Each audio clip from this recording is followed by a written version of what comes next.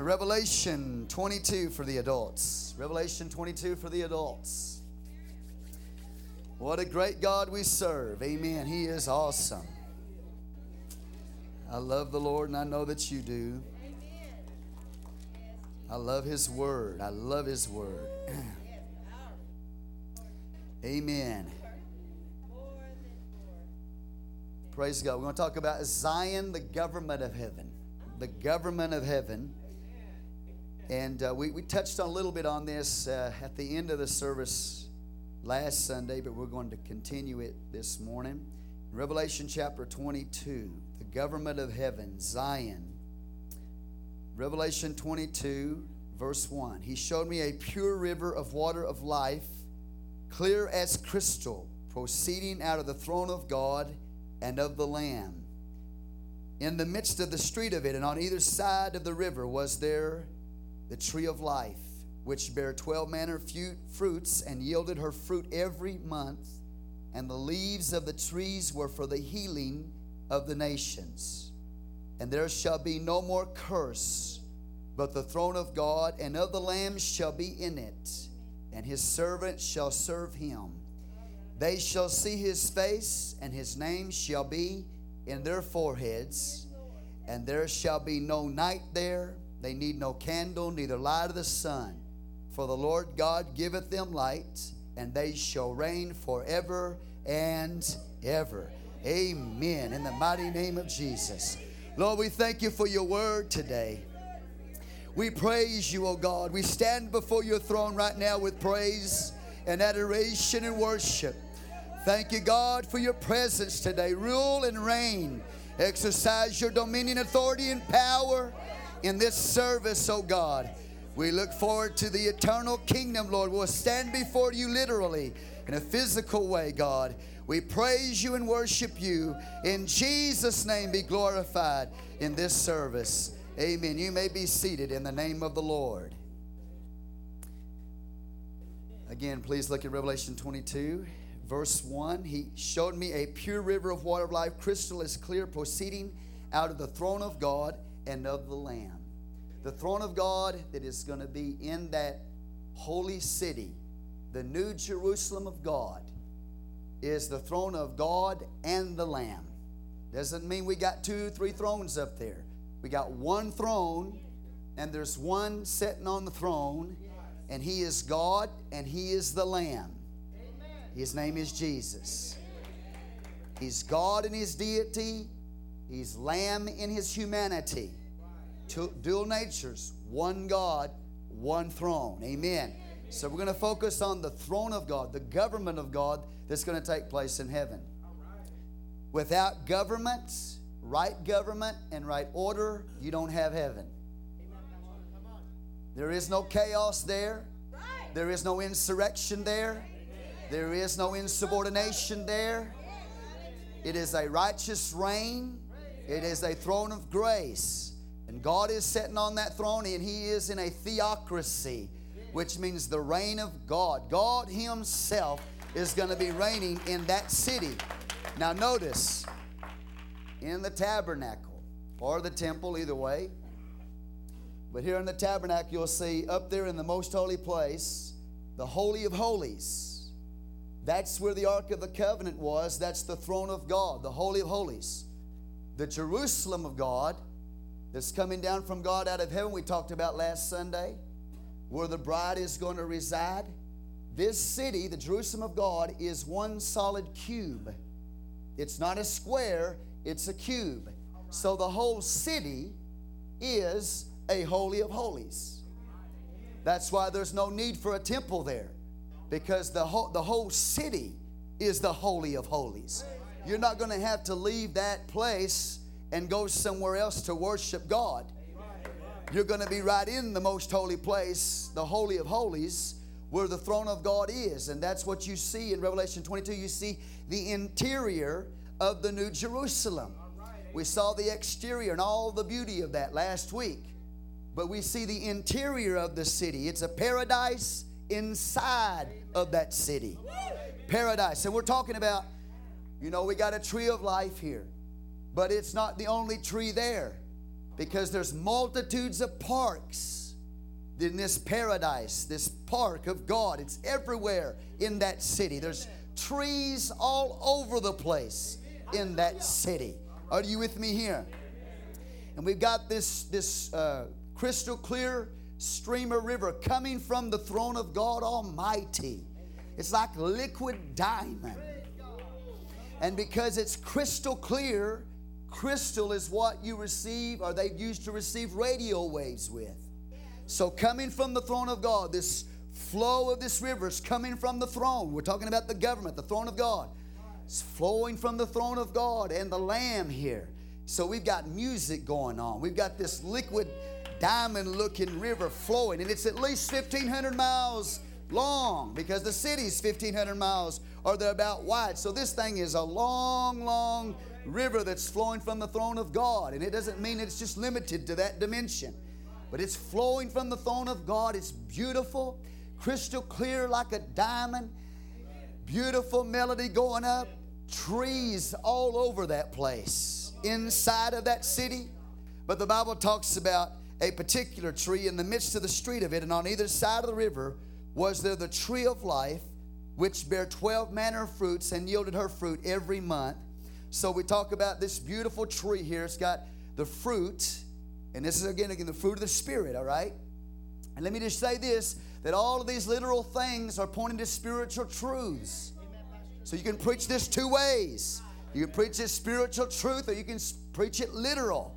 The literal is going to teach you spiritual things about the bride, etc. But we've got this beautiful tree. It's called the tree of life. Now, what is the tree of life? Got this river flowing out of the throne of God and of the Lamb, midst of the street of it, and on either side of the river was there the tree of life. The literal translation is the wood of life. Ultimately, this is talking about the cross. Because the cross is the wood of life. It is the tree of life. In fact, the cross is called the wood of life. So when you talk about the tree of life, you get this picture of this huge, huge tree. It's producing all these fruits and all these leaves on that tree, and I believe that's literal. Just like you had a literal tree of life in the Old Testament. Paradise, garden of God, literal tree. But it's pointing to the true tree, which is Calvary. Are you with me? So the finished work of the cross, Calvary, is what is producing this river that's flowing from the throne of God. Now watch this. In the Spirit, you've got a river flowing out of you. It's the Holy Spirit, the Holy Ghost. And the more impurities you get out of your life, the purer the river that flows out of you. And in this river, there is no wormwood there. There's no contamination there. Wormwood is gone. There's no serpent in that river. It's a crystal clear river. It's not polluted. It's not contaminated by anything. Now, are you with me so far? But in the Spirit, the purer we get, the clearer the river is that flows out of us.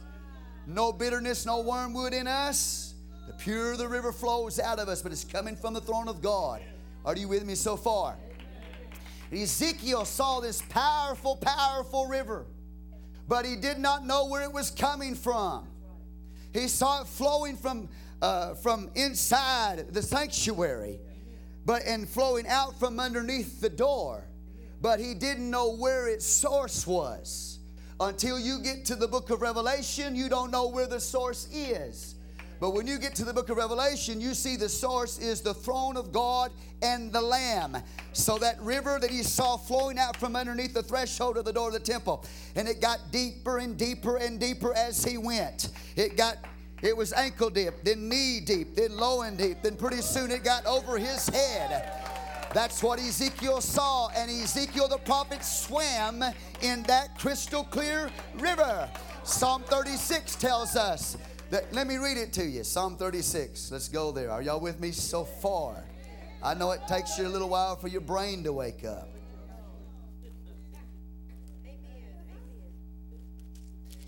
Psalm 36. Not only did Ezekiel swim in it, are you with me? God's a good God, isn't he? wasn't going to read this to you, but maybe it'd be good if I did.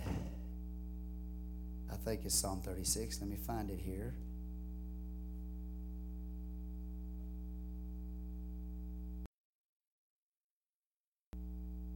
Verse 8. They shall be abundantly satisfied with the fatness of thy house, and thou shalt make them drink of the river of thy pleasures. For with thee is the fountain of life, in thy light shall we see light. There is so much in that right there. It'd take me all morning to preach that right there. That is a powerful, powerful verse. Let me read it again. They shall be abundantly satisfied. In the spirit, it's true now, but in the future, ultimately, it's going to be true. Abundantly satisfied with the fatness of thy house, and thou shalt make them drink of the river of thy pleasures. So not only did Ezekiel swim in that river, we're going to drink that river.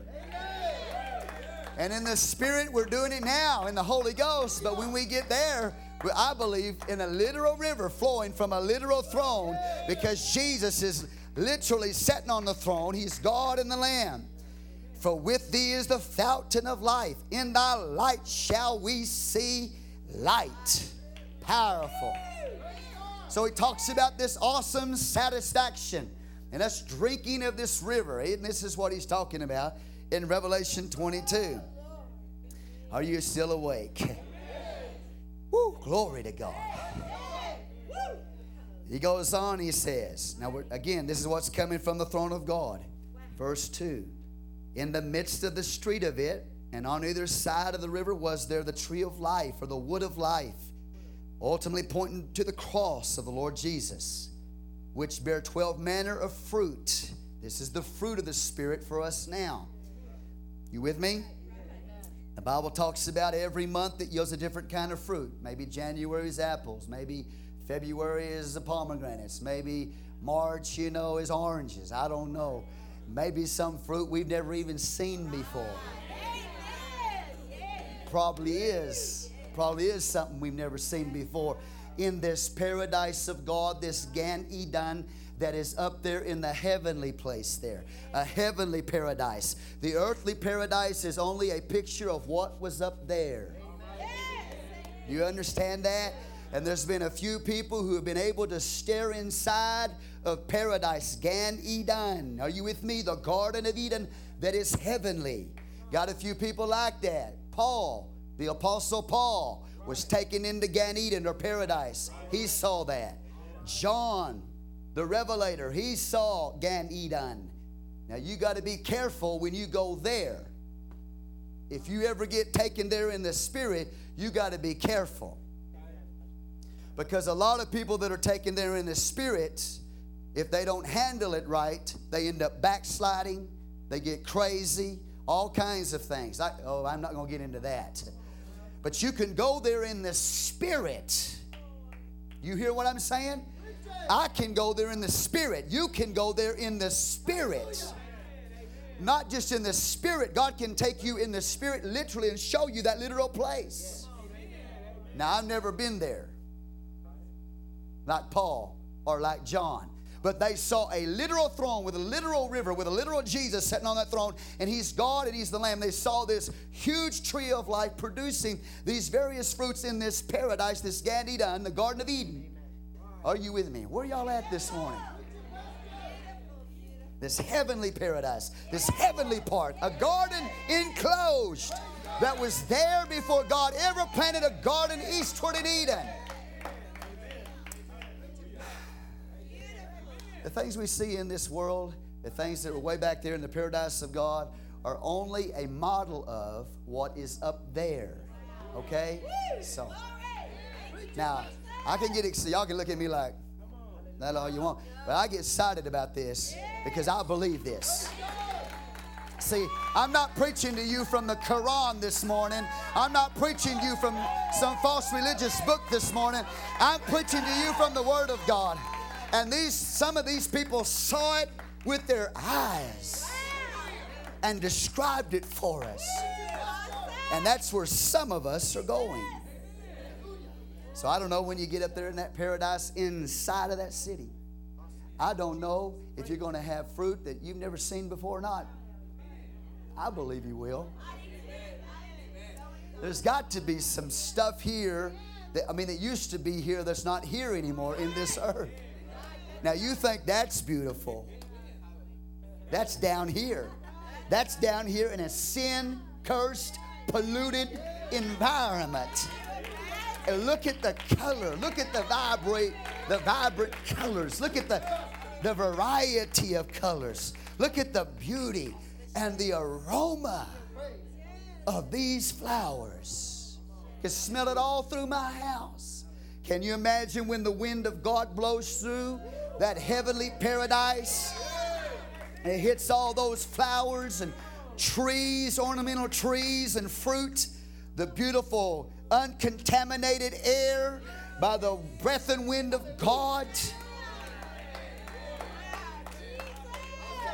Spirit of the Lord walked in the cool of the garden. Like the wind of the garden he came. And that's the way it's going to be in heaven, man. It's going to be awesome. And that is beautiful. But I would imagine those flowers up there, I'm not sure, but I would imagine some of those flowers up there, this flower right up there is probably as big as a tree. Woo. Hallelujah. Hallelujah. So you don't want to miss that place. You don't want to miss this paradise of God that is inside of the city of the living God. That is what he has prepared for those that love him, those that are overcomers. This is what he has prepared. Oh, and can you imagine the throne room? What the throne room must look like. Esther gives you a little peek. You know, and it's just a typical illustration with an earthly king, Ahasuerus. A little illustration, the beautiful pavings and etc. that was there is only an illustration, a small illustration of what that throne room is going to be like. Hallelujah. And that's where the bride is going to be also. Give God some praise.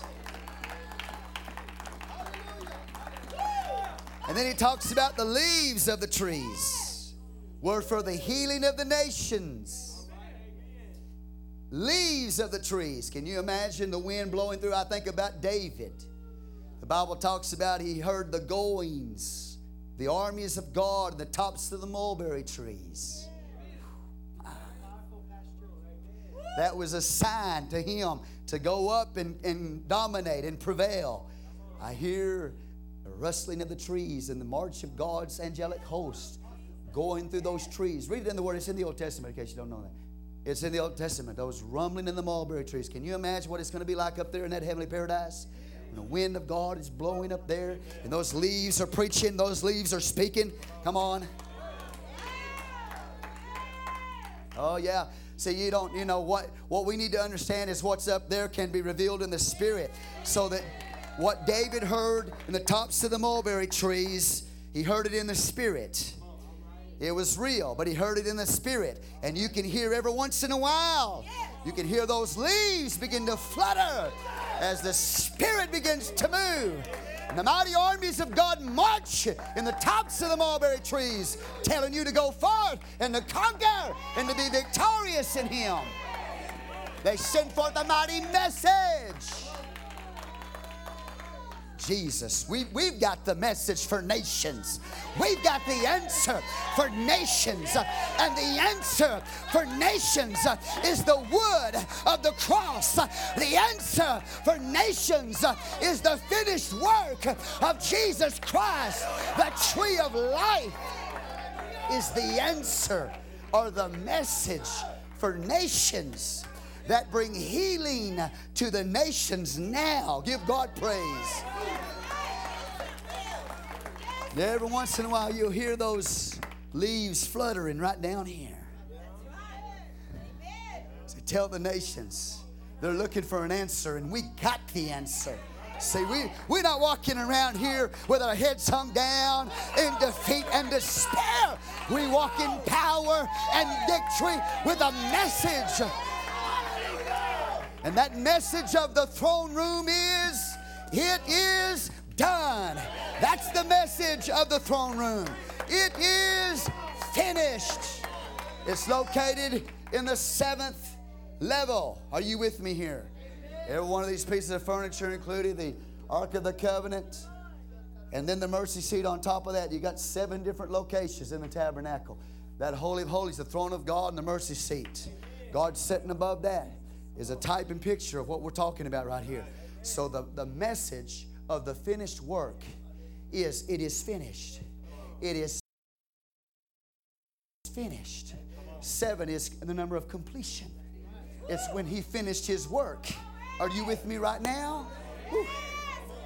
So the message of the most holy place, the message of the throne of God and the Lamb is, it is finished. It was taken care at the cross. And here's the river that it produces. And here's the fruit of the Spirit that it produces.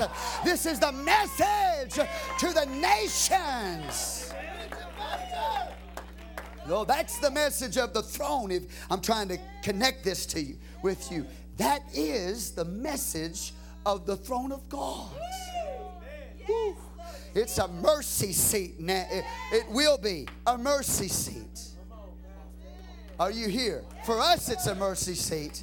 But in the future, ultimately, it's going to be an eternal mercy seat, an eternal throne of grace. But it's going to be a reign of righteousness. Psalm 9. Psalm 9. Let's look at Psalm 9.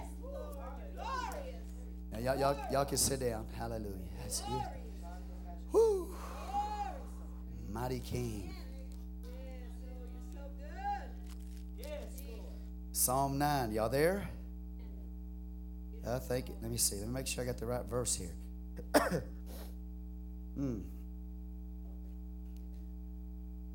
get the right verse here for you.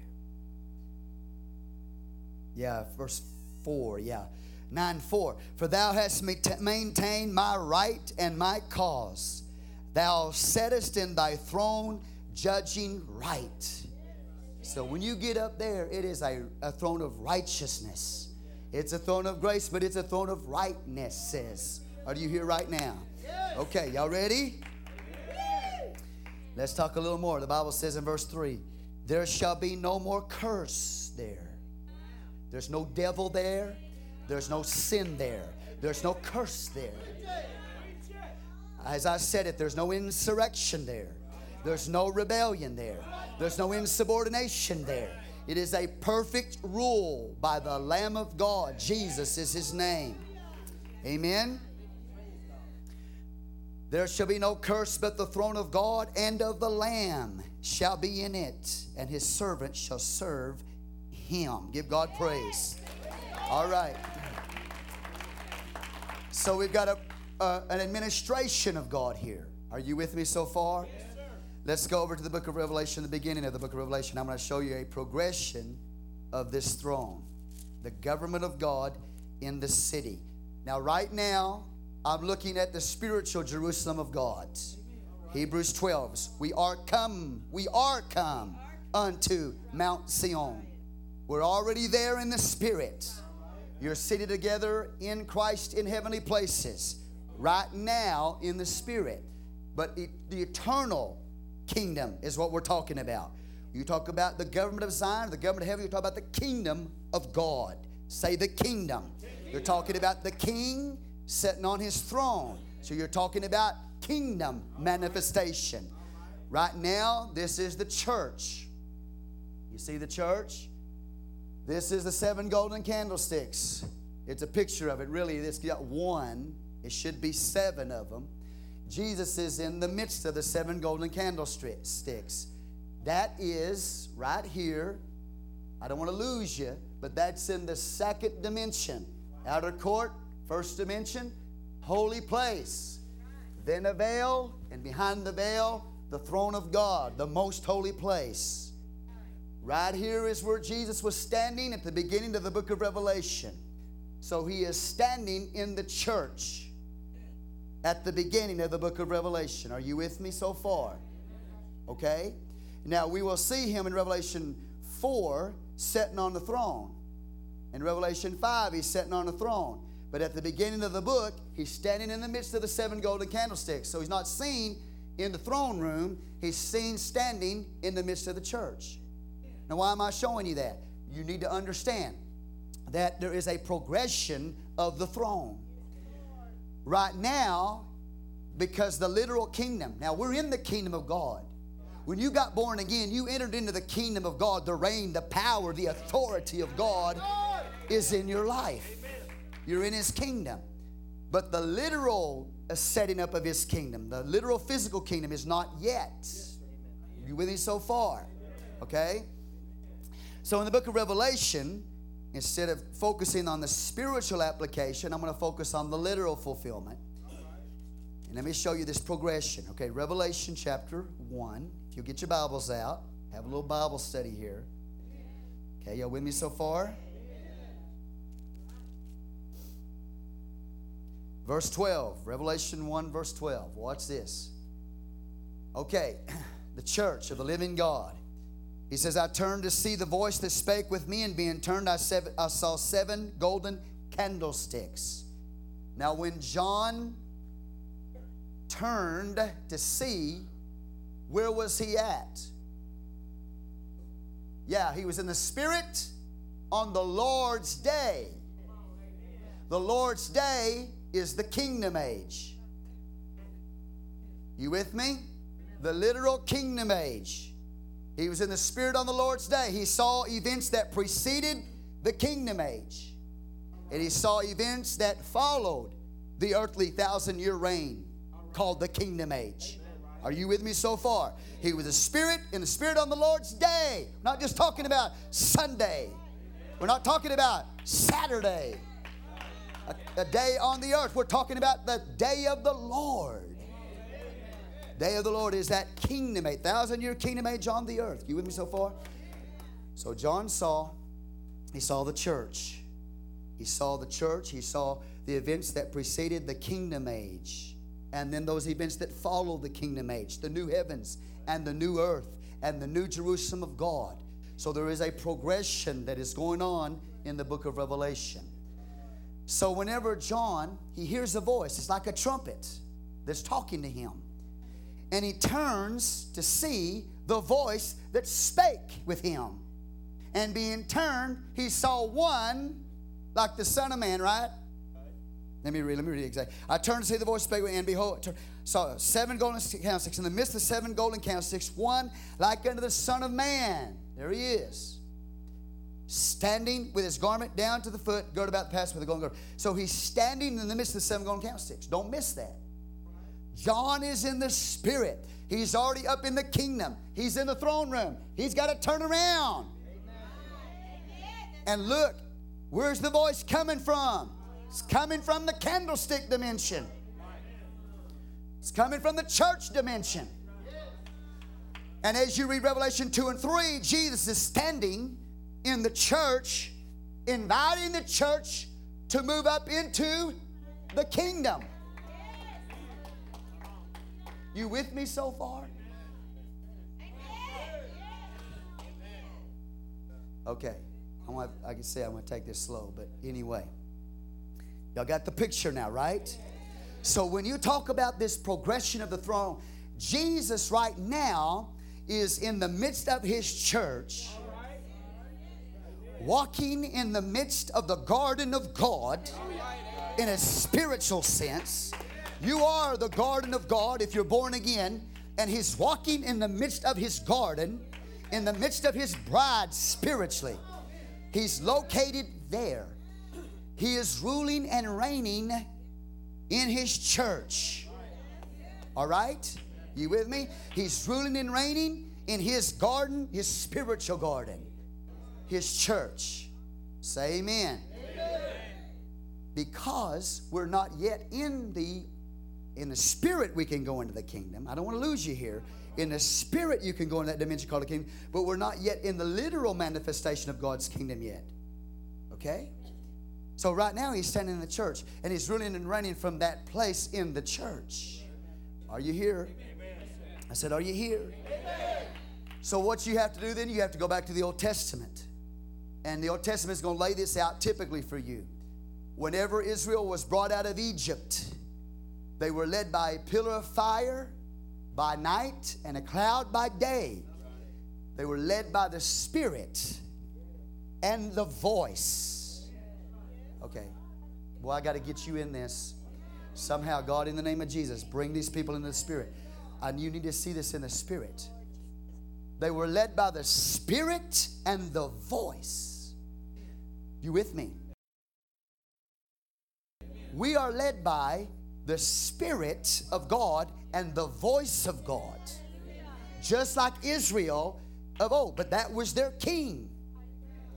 When they looked up there and they saw that pillar of fire by night and that cloud by day, that visible manifestation of the glory of God, they knew that that was their king. Right? The one that sat between the cherubim on that ark, that was him. They knew it. So he's leading them through the wilderness. Yeah. He's leading them through the wilderness ultimately to Jerusalem. Okay, you with me? And then John the Baptist comes along and he's going to prepare the way of the Lord. And where is he? He's in the wilderness. So he's going to lead us out of the wilderness to where? The Jerusalem of God. The Holy of Holies. That cubed city. Okay? So right now, we as the Church of the Living God are led by the Spirit and by the voice of God Almighty. And He is our King. Okay? Just like Israel of old, led by the Spirit and the voice of God. I don't have to see Jesus physically. In the Spirit and His voice talking like that. Leading me through the wilderness, taking me to that most holy place, the Jerusalem of God. Are you with me so far? Okay, say amen. So the kingdom of God literally is not yet set up in the literal sense. In the Spirit it is, but not in the literal. He's seen in the church. Are y'all with me? Now Revelation 4, we then get a picture of Jesus in Revelation 4. He's not standing in the second dimension. John having to turn from the third dimension or the throne room to see Him. In the 4th chapter, now Jesus is sitting on the throne.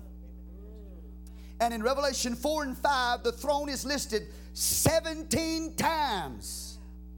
Because God doesn't want you to miss this government of God. This throne of God.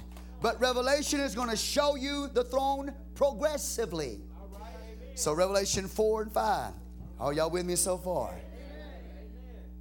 And I'm going to go back to 2 and 3 in just a little bit. I'm going to show you that God is busy right now in the church, inviting the church to the dimension of kingdom operation. He's doing that now in the Spirit, by the Spirit and by His voice. He's given an invitation to the overcomer to operate in kingdom authority. Not just churchianity, but kingdom operation. Okay? That's Revelation 2 and 3, and I'm going to show it to you if I don't forget. But Revelation 4 and 5, 17 times the throne of God is mentioned here, so you don't miss it. Now He's seen sitting on the throne. Are y'all with me so far? Now I'm not going to read all of this, but let's read the first few verses. After this I looked, and behold, a door was opened in heaven. And the first voice which I heard was as it were of a trumpet talking with me, which said, Come up hither, and I will show thee things which must be hereafter. And immediately I was in the Spirit, and behold, a throne was set in heaven, and one sat on the throne. So there's only one throne in heaven. And there's only one sitting on the throne. And Revelation 22:3 says that one throne is the throne of God and of the Lamb, Jesus in His dual nature. Okay? All right. The Bible says, verse 3, He that sat was to look upon like a jasper. This is what Revelation 22 is talking about. The throne of God and the Lamb. This is what it looks like when you see Jesus there on that throne. It says, it looks like a jasper and a sardine stone. A jasper is like a diamond. It's like a crystal clear diamond. And then he says also like a sardine stone. It's blood red. Not just red, it's blood red. The diamond, the jasper, speaks of God's holiness. The sardine stone speaks of the blood shed for us. It could also speak of His judgment, His fiery judgment. But He has taken our judgment when He shed His blood red, His red blood. You with me so far? So what allows me to approach this throne of God, this holy God, is the blood of Jesus. If it wasn't for the blood of Jesus, I could not approach that diamond-like purity God, because I died just like that. But because of the jasper, the sardine, the blood of Jesus, now I can approach the throne. And then he talks about, from there, he talks about this rainbow round about the throne. Okay? It is a translucent green rainbow. Are you with me? Like unto emerald, green rainbow. Are you with me? And it's around the throne of God. So keep in your mind, you have got the throne. I wish, okay, if we were to see it, you would see steps on all sides, rising up to the throne of God. You could go in the temple and you could study this. You could see the throne of Solomon, steps leading up to it. And in the middle of this platform, with steps all around, is the throne of God. Round that throne, sardine. Round that throne, jasper light. You with me? Jasper, sardine. Then around that, emerald. Are y'all getting the picture? Okay. Oh, help me, God. Round about the throne in the sight like unto an emerald. Circle, complete circle. So now we see, this is, the rainbow speaks of the grace of God. So by His grace, but now you don't see just half a rainbow, you see the whole rainbow around the throne. You get high enough, you can see a rainbow is not half. You get high enough, the rainbow is a circle. And we got high enough, now we see the rainbow is emerald, and it's a complete circle. Okay, I'm just pointing a few things out to you here. Now, the Bible talks about it around that, the throne, there's 24 seats, and upon those thrones, 24 elders, clothed in white raiment, and they had on their heads crowns of gold. And then it talks about what's coming out of the throne, you know what I'm saying? It talks about these 4 living creatures that are associated with the throne. One with the face of a lion, one with the face of an ox, one with the face of a man, one with the face of an eagle. Are you with me? Those 4 living creatures. 24 elders around the throne. Then you got angels around the throne. And you got, of course, the bride. As we progressively go and look at the throne, the bride eventually is going to be invited to sit with Him in the throne. But when you get into Revelation 22, it doesn't show you all that symbolism. You know why? Because you have progressively reached an ultimate throne. Now, I'm not saying that all of that's not there in Revelation 22. I'm just telling you the focus there is not going to be the jasper or the sardine or the 4 living creatures or the angels or the elders.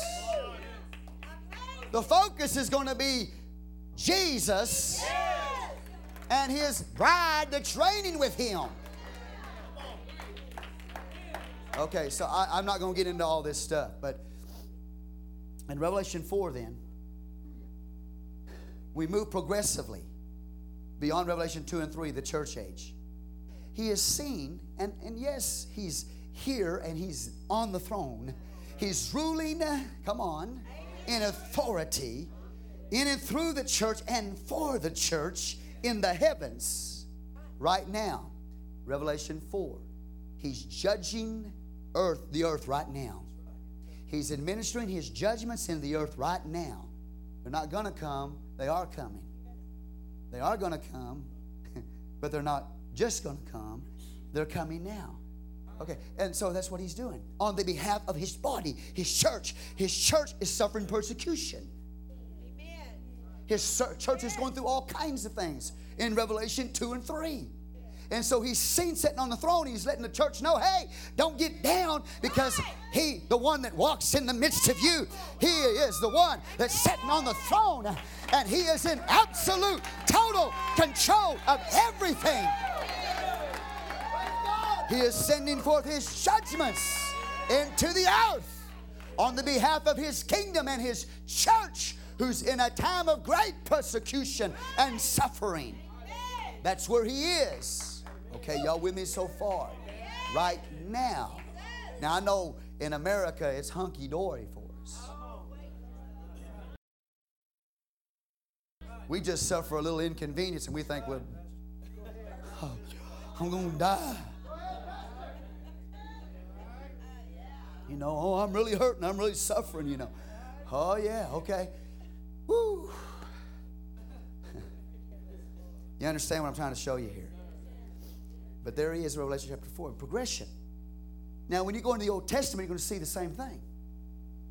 Because when you get in the book of Judges is before kings are reigning and before the kingdom is set up in the book of Judges.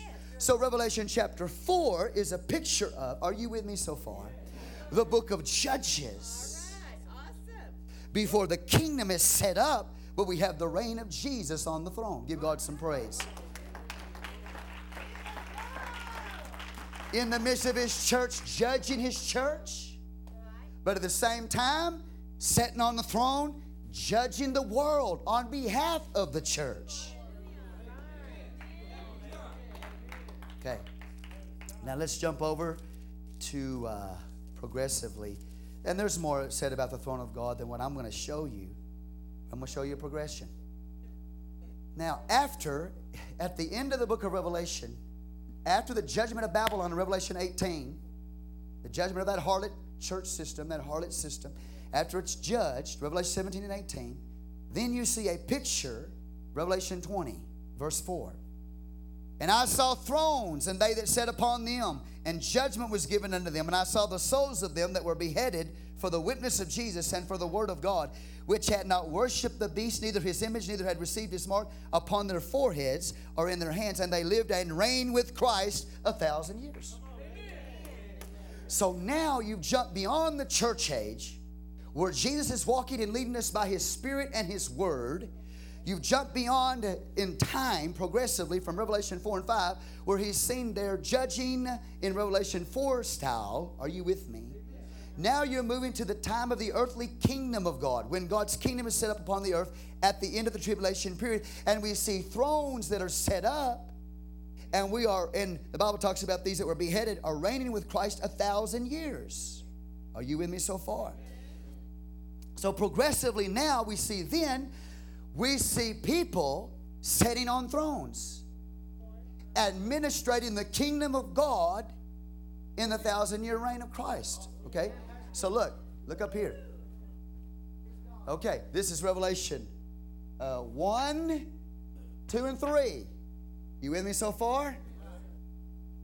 We have in Revelation 20, I'm going to jump the tribulation period. In Revelation chapter 20, we have the setting up of the kingdom age. After the great tribulation period, 1,000-year earthly reign of Christ upon the earth. Okay? And the Bible talks about these people that were beheaded in the great tribulation are going to be given thrones. And they're going to be ruling and reigning in the kingdom age for 1,000 years. So you see progression now? We got people ruling on his behalf. Okay? So when you go on, then in the Old Testament, you move from the book of Judges and you move to the mighty throne of David. David is sitting on the throne, come on, as a representative of the true king. Okay? So he's representing the true king. This is a picture of people representing the true king. And David is forcing people to submit to him. All right? But what happens to David? Rebellion rises. Insurrection rises. Insubordination arises in the face of his son, called Absalom. Are you with me? Well, let's see. After the 1,000-year reign of Christ, you have this rebellion, this insurrection, and this insubordination by the devil. Just like Absalom did. Okay? Let's look at it. Verse 7, and when 1,000 years are expired, Satan shall be loosed out of his prison He shall go out to deceive the nations which are in the four quarters of the earth, Gog, Magog, to gather them together to battle, the number of whom is as the sand of the sea. So there's that rebellion. God's going to deal with that. Going to rain down fire and brimstone from heaven. And right after that, what does he do? He sets up the great white throne judgment. And there he judges the unrighteous. There he judges the insubordinate. There he judges the insurrectionists. There he judges the rebellious. It's called the great white throne judgment. You with me? So we're showing you the throne progressively. Say hallelujah. Hallelujah. Absalom is defeated. Revelation 20:11-12. And I saw a great white throne, and him that sat on it, from whose face the earth and the heaven fled away. There was found no place for them. And I saw the dead, small and great, stand before God, and the books were open, and another book was open, which is the book of life. And the dead were judged out of those things which are written in the books according to their works. Okay? So now we see God on the white throne judgment. And he's judging. The unrighteous are gathered before him at the end of the 1,000-year reign. Are y'all with me so far? All right. Now, let's go. Revelation 22 then, you come to the fifth aspect of God's throne. Now, we don't see God sending judgment on the earth. It's already done. We don't see God rewarding there. Already done. We see God administrating, reigning, grace. It's a throne of peace. It's a throne of mercy. It's government. It's administration. More than it is reward and wrath. But it's still his authority, power, reign, and rule. And his servants serve him gladly. No insubordination there. No Absaloms there. No insurrection there. No rebellion there. No Judas Iscariot there.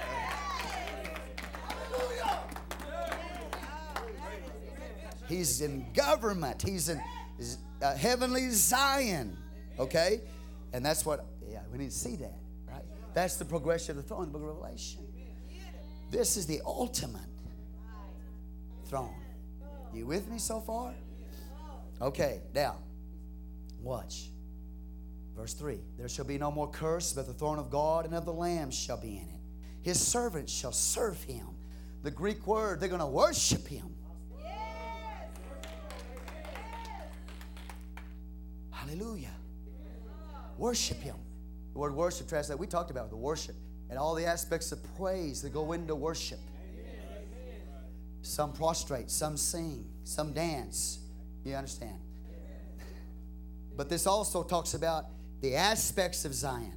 When we're involved in the administration of God's kingdom in the heavens, we're going to be sons of the King in his kingdom, and we're going to be serving the King, not just worshiping him, but carrying on activity. There's going to be activity there. Activity in the kingdom.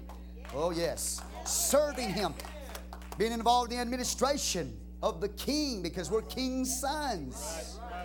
Overcomers are there in his throne room. Really, the whole city is his throne room. And his servants will serve him. Okay? And it's not going to be a drudgery. And there's not going to be anything hindering. And nothing blocking. No flesh. Thank God. I'm looking forward to that day.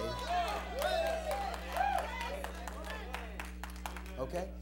We're going to serve him. And the service is going to be activity. It's not just going to be up there sitting on a cloud, floating around, playing your heart. You're going to be serving. You're going to be busy. Okay? Now, I'm not saying you'll be limited just to that city. That's huge. I mean, I don't know where else you go. But maybe Jesus has an assignment for you over on Pluto, if there's a Pluto.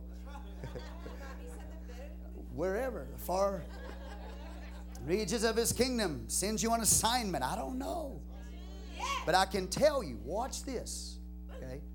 Can tell you your level of responsibility and rank there is determined by your faithfulness here. You with me? If you're faithful over the little here, he'll make you ruler over much there. If you're not faithful down here, he might say, brother, you go clean the toilet. Pastor, I didn't know there's toilets in heaven. There's not. So if he told you to go clean the toilet out, you're probably down there somewhere. Oh.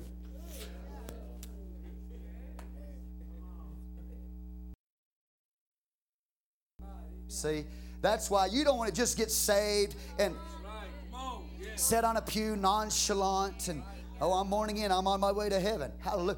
Friend, there's more to it. That's just the beginning of your walk with God. Your holiness, your righteousness is going to make your wedding garment. And it's going to determine your level of rank there.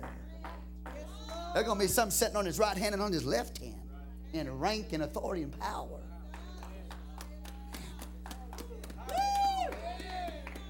See, your willingness to obey here. Your submission to His authority here now determines your level of rank there.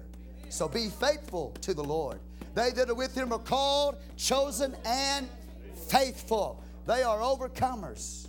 But these overcomers have different levels and degrees of rank in them. Okay? Just like Revelation 2 and 3, you've got different degrees of light. I don't know where we are this morning. There's something not feel right to me here. Something don't feel right to me. Okay, are y'all with me so far? I know it is something that's trying to distract me. All right, y'all with me so far? So his servant's going to serve him. But if you look in the gospel, you're going to find out it depends on your level of faithfulness here. Amen. Amen. I don't know what it is about people. Even in the Church of the Living God down here, they want you instant promotion. They're looking for a ministry. I know what I'm talking about. I pastor. A lot of people, they're just looking for a ministry. They're just looking for a place that'll give them a ministry. That's all fine and good, but you're going to have to earn it. You might be called to that, but we're not going to put you there until we recognize that you're faithful in the little things. Then God will promote you, and we'll recognize that. But if you ain't doing nothing right now, we're not going to make you ruler. There are a lot of people waiting for me to go knock on their door. Say, I want you to preach. You know, this is their ministry for you. Are you funny? Till you learn to clean.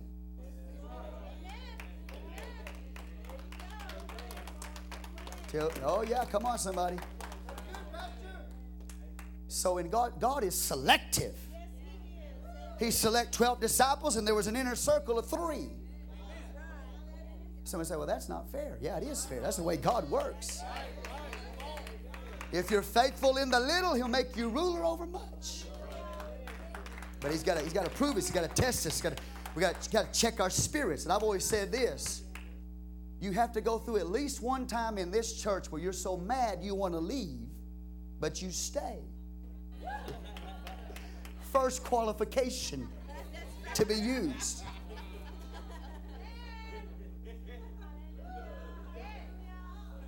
Saying, I'm so mad, Pastor, I'm ready to go. But you stay anyway. Hallelujah. I'm hurting. Yeah, I know you're circumcised, but stay in the camp till you get well. Because you cannot exercise authority without having first learned how to submit to authority. God doesn't give authority to anybody that hasn't learned to submit to authority. He's not going to give somebody authority that's going to create an insurrection and a riot and a revolt. He don't do things like that. He's going to test your spirit. Jesus. People say, well, Ryan, I get promoted.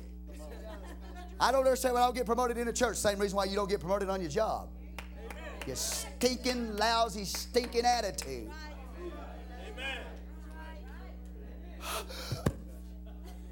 Okay, let me get back. Y'all like me to get back to the book of Revelation, don't you? Okay. Yeah, let me get back over here. Let me talk about stuff that's way over there in the future.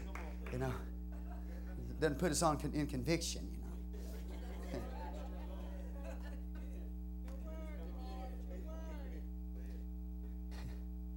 You think we're going to invite you to a place of authority and rulership when we don't even know you?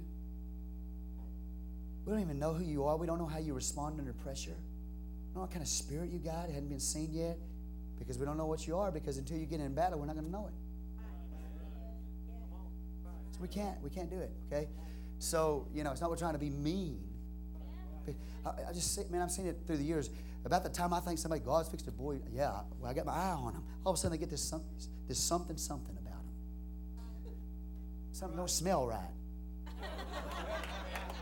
Let's put it that way, it just don't smell right. Hallelujah, man, I had my eyes on you. I thought you fixed to be something else, man, and all of a sudden something happened to you. You start stinking. You start getting polluted, defiled, corrupted in mind. Stinking thinking. I just call it stupidity. Okay, back to the book.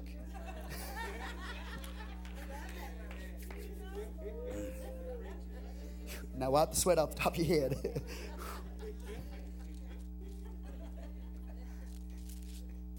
Amen. But if you want to rule with Him, you got to suffer with Him. You do, man. You look at David in his life. It's a picture of the true king. David in his life, he got associated with people, man. They had all kinds of problems. But they stayed with David. The mighty men of valor. Man, they stayed with David. No matter what happened, they stayed with him. And when David got exalted and placed on the throne, those that stayed with him during the time of his rejection, when he got set on the throne, those were his mighty men of valor, and they were placed in high positions. So if you'll follow the Lord Jesus in the time when the world is rejecting Him, when it's time for Him to reign, you will sit with Him, and you will rule and reign with Him in His kingdom. It's easy to live for God when everybody's, whoo, yeah, whoo. Yeah, go through a time of rejection, man, suffering, and then say, okay, yeah. Now you can reign. You stayed with it. You said, so I'm trying to show you here. See, don't think when you get in heaven it's pie in the sky, floating around on a cloud somewhere. You have to qualify. I have to qualify. I'm not preaching down to you, man. I'll have the greater judgment. I'll have the greater judgment. Our position there is determined by our faithfulness here. Oh, yeah, man. Hallelujah.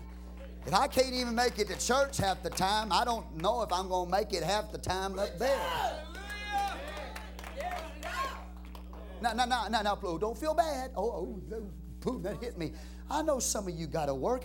You tell me where you are, most of you. I'm talking about people, they don't have an excuse.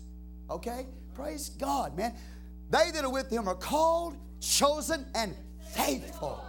Now, you think I'm radical. And I heard a guy on the radio. You know what? Sometimes I listen to sometimes preaching. I get so bored with it. I got to shut the radio off because it's so soupy and you know, they come up and scratch your ear a little bit. I just get so fed up with it. I can't even handle it. It don't do nothing for me. It doesn't move me. I had to turn up, but I flipped over to the radio the other day and I listened. This guy this man was preaching, boy, and it felt good. I felt good, man. It felt good to hear somebody that's got some conviction, that's preaching with some authority and some power to that church, calling them to repentance and faithfulness to God. Man, he wasn't playing, boy, I tell you. He wasn't playing. Okay, anyway, thank God for that. The Bible says the servants will serve Him. And it's going to be a thing of enjoyment. How many of y'all enjoy serving God now? Man, you get over there, it's going to be enjoyable. It's going to be a place of worship. It's going to be a place of activity. And the levels and degrees of rank, just like there are levels and degrees of rank in God's spiritual kingdom now. Not everybody. Listen, at the cross, the finished work, it's all level ground. It talks about the Bible talks about your need for salvation. That ground at the cross is level. Everybody got to go to the cross. Doesn't matter what your socio-economical, whatever. Don't matter how many degrees you got behind your name. Don't matter how wealthy you are. Doesn't make any difference. No matter what color skin you got. Everybody has to come the same way. And that ground of the cross is level. But once you get there, you start talking about the government of God in His church. And the government of God in His church is not level ground. There are ranks in God's kingdom. There is authority. You have to understand that. Ranking and authority. It goes beyond the men.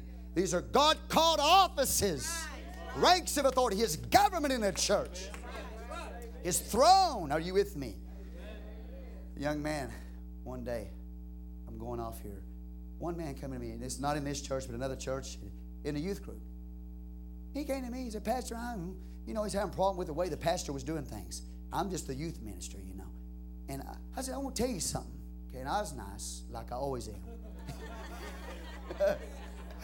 I'm serious, man. I said, you need to understand church government. You better understand it. You better get it right now. Church government. It doesn't matter if you like what he's doing or not. That is a man of God there. He's got authority. He's got God's government behind him. And if you rebel against that government, you rebel against God. Well, he know better than I am. Well, that may be true. You might even be better than he is. But I want to tell you something. We're talking about rank in church government here. We're talking about his throne here in operation. We're not talking about salvation where the ground is level. Goodness. I can walk in the presence of a man of God and know rank. Just discern the rank. He don't have to even open his mouth, because his authority and his rank is not just by what he says. It's by who he is. I've been in a few conferences in my life where great men of God sat on those platforms. And I'm going to tell you, before they ever got up to say even a word, you could feel rank. Power. There was something about them. There was a spirit that was on them. You understand? There was a rank that they walked in. And as soon as they walked up, man, I want to tell you, I'll be honest with you. I heard one guy preach. If I were to preach like him, you'd probably say, this is the most boring service I've ever been in my life. But it wasn't just about what he said. It's about who he was.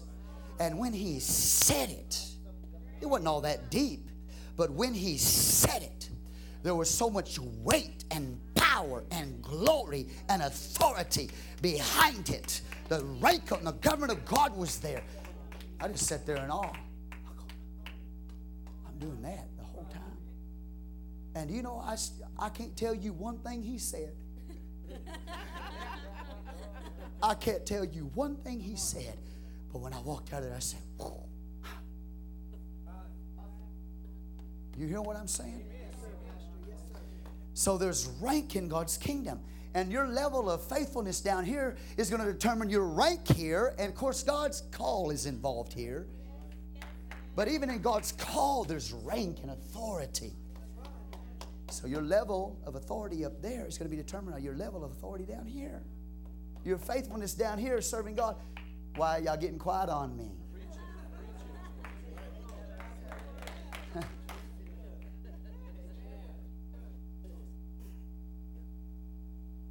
Jesus. Powerful, man. See, I don't want just anointing. I want authority. There's a lot of people. Oh, see, I'm off now. There's a lot of people, they got anointing, but they're naked. They're anointed, but they're naked. They're like Saul, who starts to prophesy, but he doesn't have any clothes on. They're anointed, but they're naked. They've got the Spirit of God in them, but they have no authority because they have no covering.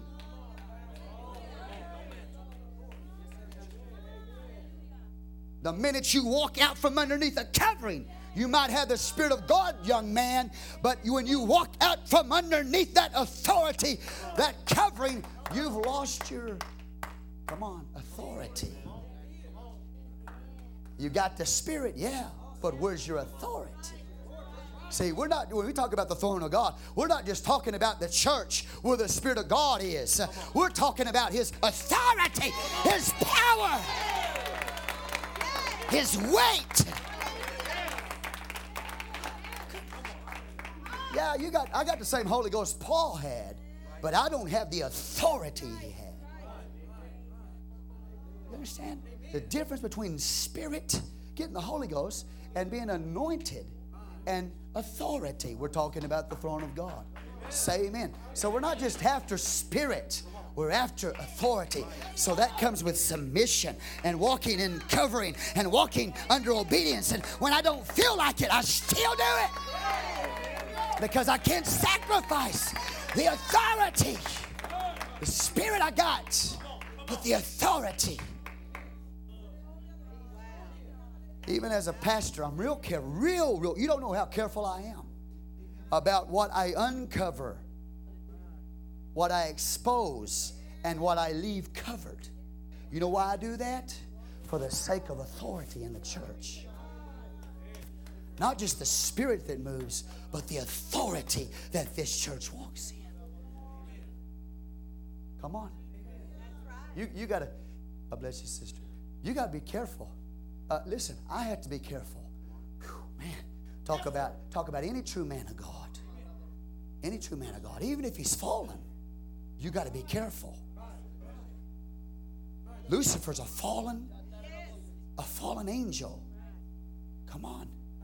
But Michael wouldn't even bring up a rating accusation against him. You know why? Because of the authority that he once walked in. So Michael wouldn't even talk against fallen authority. Come on, somebody. Yeah. That's the Spirit of God. That angel Michael, that's the Spirit of God. But we're talking about authority. Are you with me so far? That's why I said a few services back, we got to be careful about protocol. Now, I'm not preaching this for me. That's not my motive here. Forget that stuff. I'm not a politician. So I'm not preaching this for me, but I'm going to tell you something. The church has not yet learned protocol and etiquette of the court. There is protocol, there's etiquette connected to government. Right way to approach that man of God. Right way to approach that throne. Right way to operate in that throne. Oh my goodness.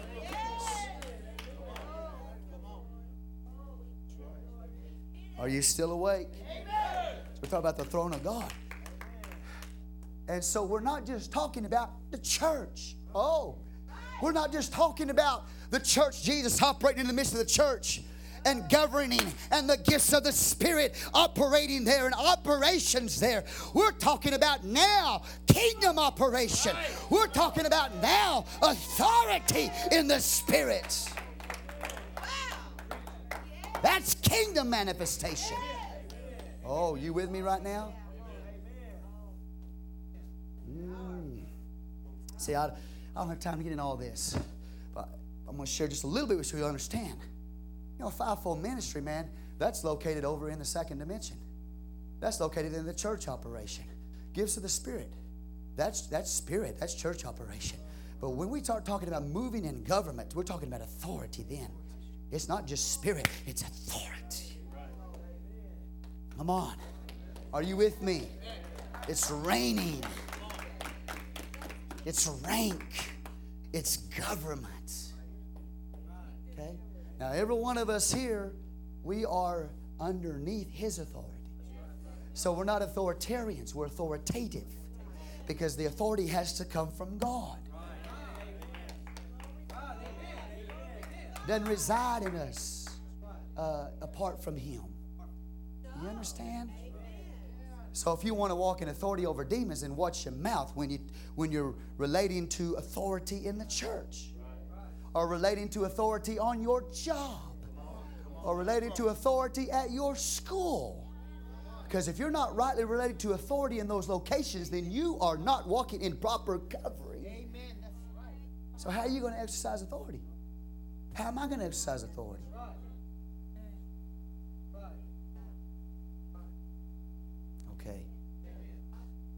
All right, so where'd that all come from? I'm planning on preaching it. But I'm going to tell you something. What you do now determines your level of rank there. If you're faithful over the little, He'll make you ruler over much.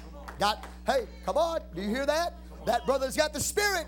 That brother's got the Spirit. But what determines authority over much is, are you faithful? See, both got the Spirit, but different levels of authority. And that's determined by how faithful the brothers are. Are you here? That's why, watch this. I'm just going to give you an example, not just in the area of preaching, but in the area of singing. You got a sister or a brother, they both had the Holy Ghost. They're born again. They've been to the cross, the level ground. But they stand up and they begin to sing. And some, let's say this sister or this brother, they got great talent and ability. And even the Spirit of God is there anointing them. Oh, that was wonderful. Wow, praise God. It was beautiful. Felt the Lord, yeah. But then somebody else stands up there and they can't carry a tune in a bucket.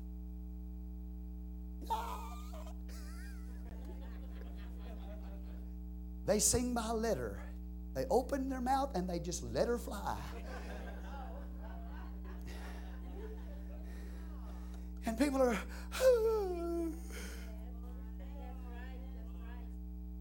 what's going on there? That person's got authority. The other person just has spirit and talent. There's a difference. There's a difference. Okay? Come on. I think about Brother Edmonds, Sister Edmonds. Man.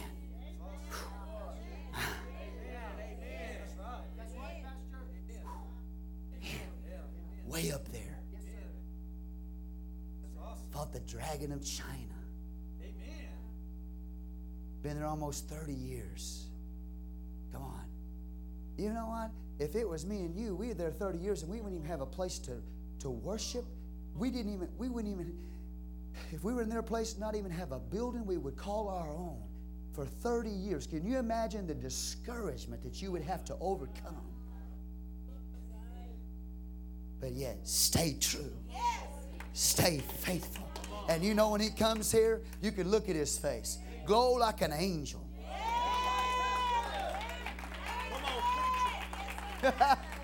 Woo. Let me just tell you, when I first started hanging with Him, and the first time I went to Taiwan, I get up and I preach. Be honest with you, I thought I could preach. Well, I'm really gonna go over there and I'm gonna light their fire, boy. Woo, boy. Here I am, Taiwan. I mean, not that, I'm exaggerating a little bit. Okay? Say, brother, I'm here to help you. In a sense, what you can't do, I'm here to do it for you. Okay. Man. But after a while, I started saying, I can't even walk with you. Not only do I not look at myself as an equal with you in ministry, I can't even walk close to you. You're way out there. He appears as weak, he appears as humble, but there's something powerful in him. The rank that he walks in, the authority. So after a while, see, you're not so, you know how it is, that the familiarity breeds contempt thing. So for a little while I got a little familiar with him and I thought, yeah, okay. But then when you really get to know him in the Spirit, oh, yes, sir. Now I talk to him like this, yes, sir. Yes, sir. I'm not trying. Listen, you can call me Jerry if you want to. I don't care. But I'm just telling you that this is the way I see it now. I don't see myself just because I can preach at the same level as he. Because he has rank authority with God. If I ever was tempted to think that I was equal with him, let me put it that way. We're all tempted. If I was ever tempted to think I was equal with him, I learned that I'm not even close to that man. Praise God.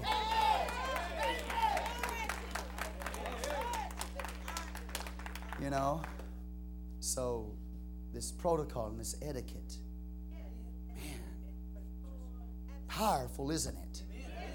See, just because you get anointed every once in a while and you preach pretty good every once in a while, it flows out of you, don't mean anything about you, really.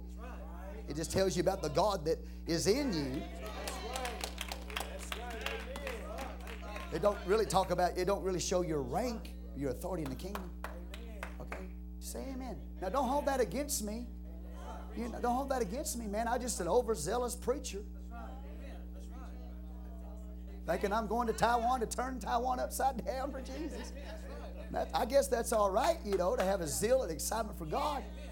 But, you know, you start looking at the man of God that's over that place, thinking you can do what he can't do or whatever, thinking that he's not doing it and you can, until you, I'm just trying to show you something. Hello. I'm not trying to be stupid.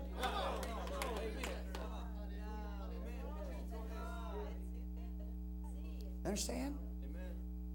Man, you go over there, you got the devil fight. You got the dragon to fight. Are you here? Okay.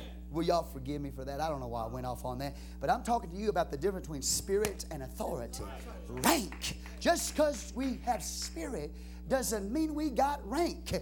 And if you go off and you try to do things that somebody else is doing because you're anointed, it'll destroy you because you don't have that kind of authority. I think I can pastor. You better be sure you're called to pastor. Because just because you can get a message and a sermon together and preach it doesn't mean you can pastor. They'll kill you the first week. You won't make it through the first month.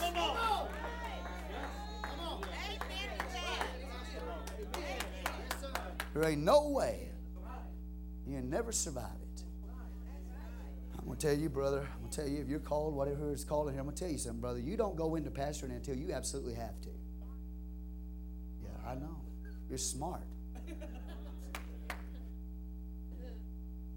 And if you can get away with never pastoring, don't do it. Don't do it. If you can get away with it, don't do it. You can live and be in peace without pastoring. Don't ever do it. Are you with me? Give God some praise. Well, I like, oh yeah, you know, Pastor, why am I off on this? I was going to preach on heaven today. Well, you know what? I'm just so tired of my job, you know. And Pastor, he seems to be doing pretty good. Yeah. Well, I've been doing this for 13 years. You don't remember the first year and a half, I put everything back in the church, and the next year I made $6,000. Received $6,000 from the church, and the next year not much more than that. You know, now we're doing pretty good, but our first years. So we got these people that say, okay, well, I'm ready. You know, Pastor, you're doing pretty good. So I think that's what I'm going to do. I'm getting tired of my job. I'm going to start me a church too. Because for them, it's all about a job. No, honey, you're going to be dead. You're going to be dead before you ever get started.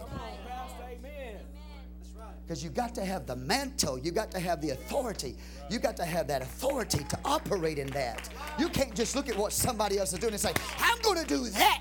You try to do what they're doing without their mantle, it's going to kill you. It'll kill you. You'll be dead in the water before you ever get started. Amen. Praise God. Amen. Whew, praise the Lord. Because watch this. You know what? God signs my checks. And it might be good one year, and it might be next year not so good. It might even be more. I don't know, but God signs my checks. I have to live by faith. You know, sometimes I'm wondering if I need to take a job on the top of this. Okay, so you don't know what you're talking about. I'm trying to show you the difference between spirit and authority. Government. So I looked at that young man and I said, I'll tell you something. I've got to teach you the difference. You're saved. You're a born-again brother. But I got to teach you the difference between spirit and government. This is church government. You don't act just the way you want to. You don't, rebel. You don't get off on all that stuff. You know what I mean? You're going to have to approach. You have to walk softly.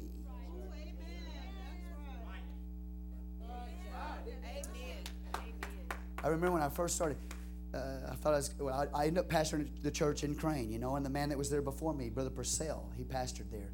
He and I both knew God had called me there. I'm not going to get into all the details. It was supernatural. He knew it, I knew it, but I didn't know when. So I sat underneath his authority, there as his assistant pastor, knowing that someday I was going to be a pastor there, but I had to keep my mouth shut. I couldn't go to his saints and say, hey, I'm going to be your pastor pretty soon. Right. Then I'd have created problems for him. Yes. And not only that, for me. Yes. I would have aborted the whole thing. Yes. Okay? But let me just tell you, there was one time I got to get to know him pretty good, you know, because I'm his assistant pastor, you know, and so we're pretty good friends, you know, and hang out some. And one day after service, I walked up and I said, hey! And as soon as I did, something hit me. He said, you hit the man of God. I looked at him and said, I'm sorry, I apologize for that. I shouldn't have done that. No, I'm serious. I shouldn't have done. No, I didn't hit him back. I said, I shouldn't have done that. I'm using those. I said, I shouldn't have done that. He said, oh, Brother Carter, that's no problem. Yeah, that's all right. And I understand where you are, Pastor, but I can't go there. I can't go there. And, you know, we joke all the time. I'm always beating him up. You know, so, but there's certain settings that you're not joking anymore. You're not buddy anymore. This is government. This is God's government, His operation. This is kingdom stuff now. We're not playing games right now. We will later on. I'll beat you up later on.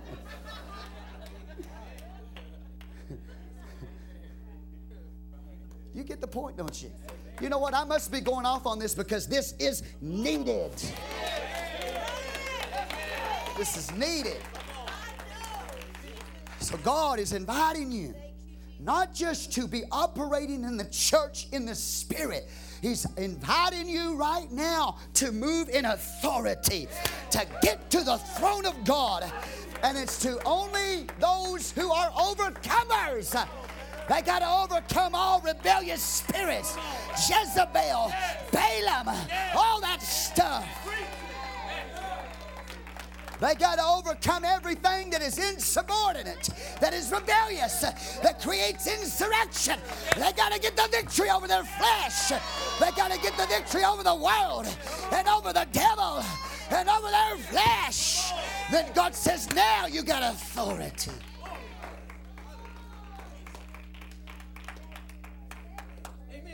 That's why, I can't stop. That's why God is moving in the church. And the pastor, if it's this church or wherever, a pastor says, we need to do this now. For you to sit there, when God has commissioned through that man a word of direction, for you just to sit there is insurrection. It is rebellion against God. Oh, but that's, most of this church, man, God asked us to fast 21 days. And the majority of this church went to it. Boy, that shows you submission. That shows you obedience. Your fast was not just your denial of your flesh. Your fast, your obedience to that position, you for great rank and authority in God's kingdom. That's why even the devils were subject to them after they fasted. But they couldn't cast the devil out until they fasted. But when they fasted, then they had authority. And there's something more powerful than spirit. That's authority in the spirit. Yeah. Amen. Come on, church. You remember Brother Sidney Sertos? He's another man of God. He just walk up there and stand up there and you feel rank. Just the way he walks, the way he carries himself, you know he's a man of God. He made the statement. He said that pastor, there's a person had a demon. Pastor's a Holy Ghost filled pastor, brother. And he walks up. I think he's a pastor and evangelist one. He gonna cast that devil out of that man. That devil speaks out of that man and said, you can't do it. You're not even praying. See, he's got spirit, but he don't have authority. Because the devil recognizes authority. The devil recognizes rank. He knows when I'm praying. He knows when my spirit's right. He knows when my attitude's right. He knows where I am in the kingdom. And he's got to flee because of my submission. Not just because I got this Holy Ghost, but because of my submission. Submit yourself unto God and resist the devil, and he will flee from you. It's not just your spirit, the Spirit of God that's in you, but it's your submission that gives you authority over demons. That's why you cannot forsake holiness. Because you may have the Spirit, but do you have authority? Understand? Okay. Whew, submission causes the devil to run. You see, we're talking about throne. Now do you understand the difference between spirit and authority? You understand the difference between the church realm and the throne room realm? Do you understand? It's a position of authority based on your level of submission. Oh, this is good, isn't it? So his servants serve him. Instead of insubordination and insurrection, they are in submission to his government. You got to have both. You have to have structure and you have to have spirit. Isaiah 2 gives you structure. Joel 2 gives you spirit. Woo, glory to God. Okay, so you get to heaven, got spirit, you got structure, government. Amen. Isn't it beautiful? Hallelujah.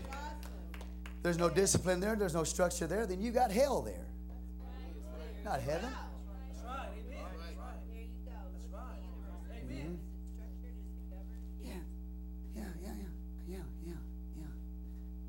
Every once in a while, you know, you have children. Every once in a while, they'll challenge your authority, won't they? See, they gonna challenge you to see if you're bluffing. And sometimes they want to try to call your bluff. And then they find out you ain't bluffing.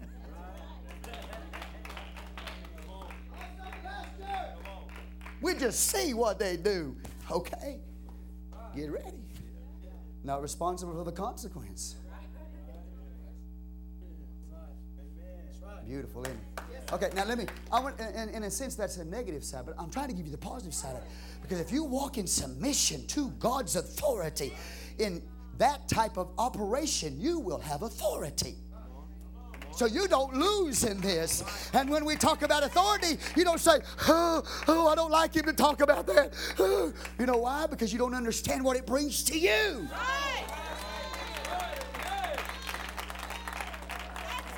That husband that's placed over that wife in authority, if she understood the benefit of standing rightly related to that authority, fulfilling her proper role, she understood the power that comes to her, the authority that comes to her in that.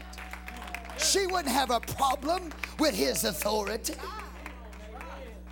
You got to see what you get out of the thing. I don't care what you say. Everybody's in it for something.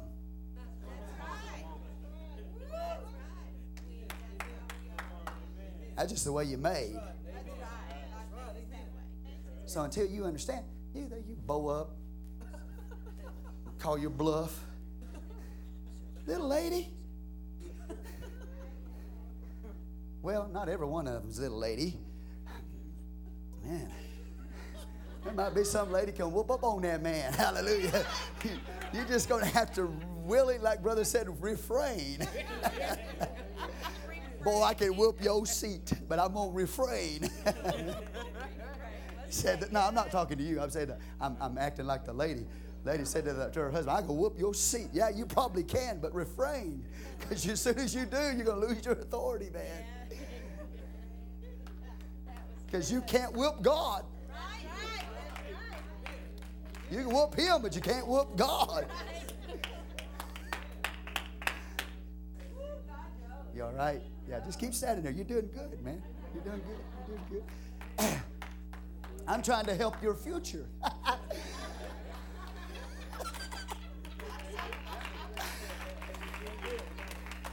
You better shout me. You better shout, man. I'm trying to help your future.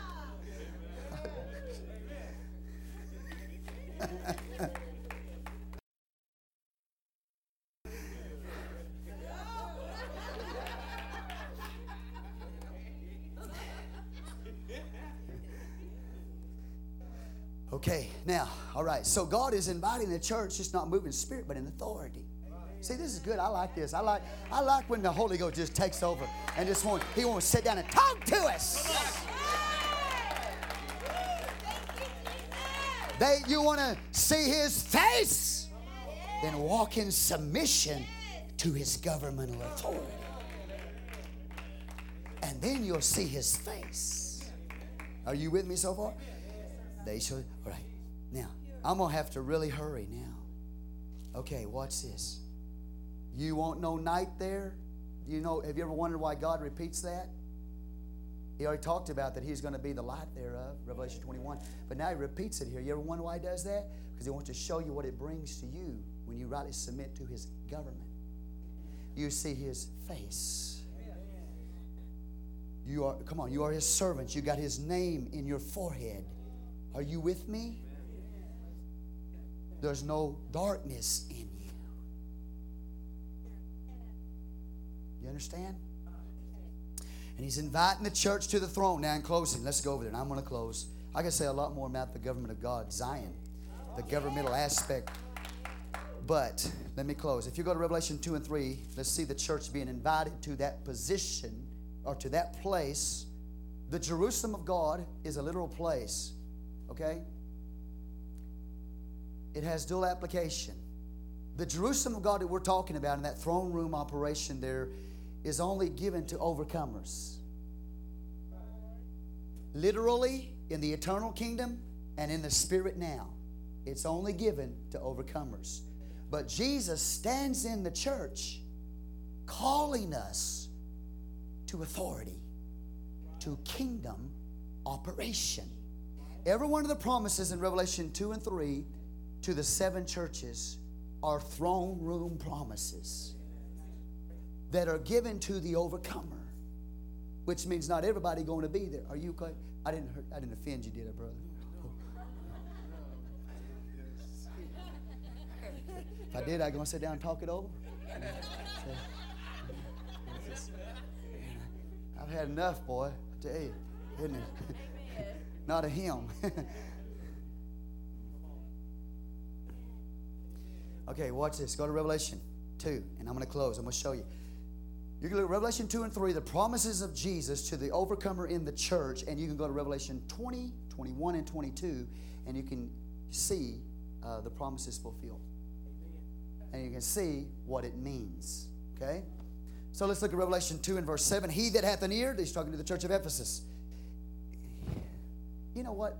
Isn't that something? What time is it? It's 12:13. I didn't think I was going to have anything to say this morning.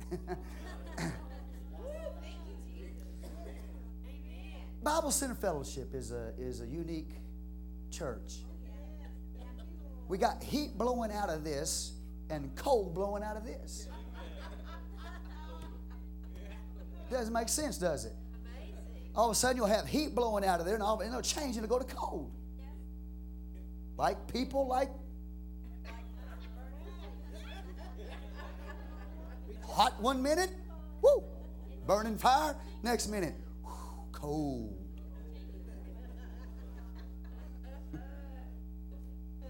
I'm serious. Boy, I feel good, man. I still feel that cold air blowing on me. And all of a sudden the heat came back on.